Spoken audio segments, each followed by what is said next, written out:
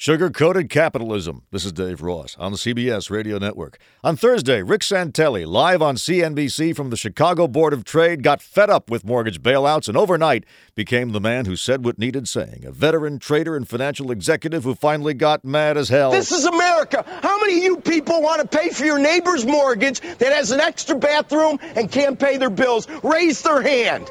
How about we all? President Obama, are you listening? Okay.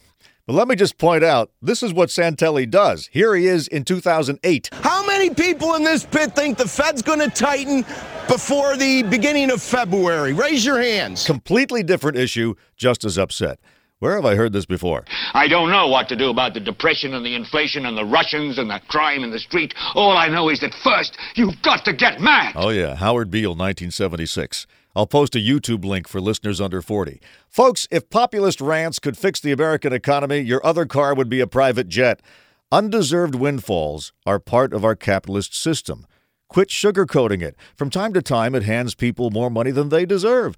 Sometimes it's basketball players or actors or even commodities traders. Sometimes it's stupid homeowners. I'll tell you what the really crazy thing is. The people still think they can beat the market by watching financial advice on television. Listen to me.